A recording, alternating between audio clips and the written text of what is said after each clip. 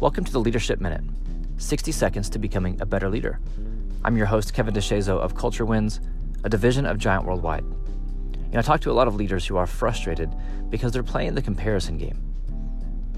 They're frustrated because they're letting the actions of everyone else dictate what they think they have to do. Well, because this team did that, we have to do this. Because that organization did that, I now have to do this. That's the way the game is played. My response to them is, well, then change the game.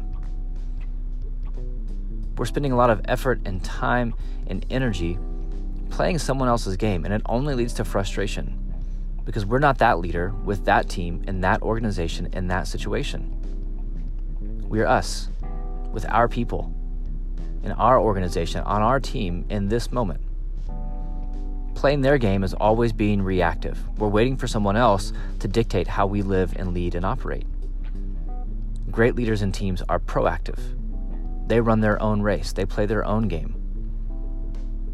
So stop worrying about what everyone else is doing. Stop worrying about what they have.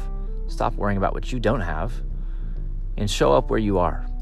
Show up with your people in this moment on purpose.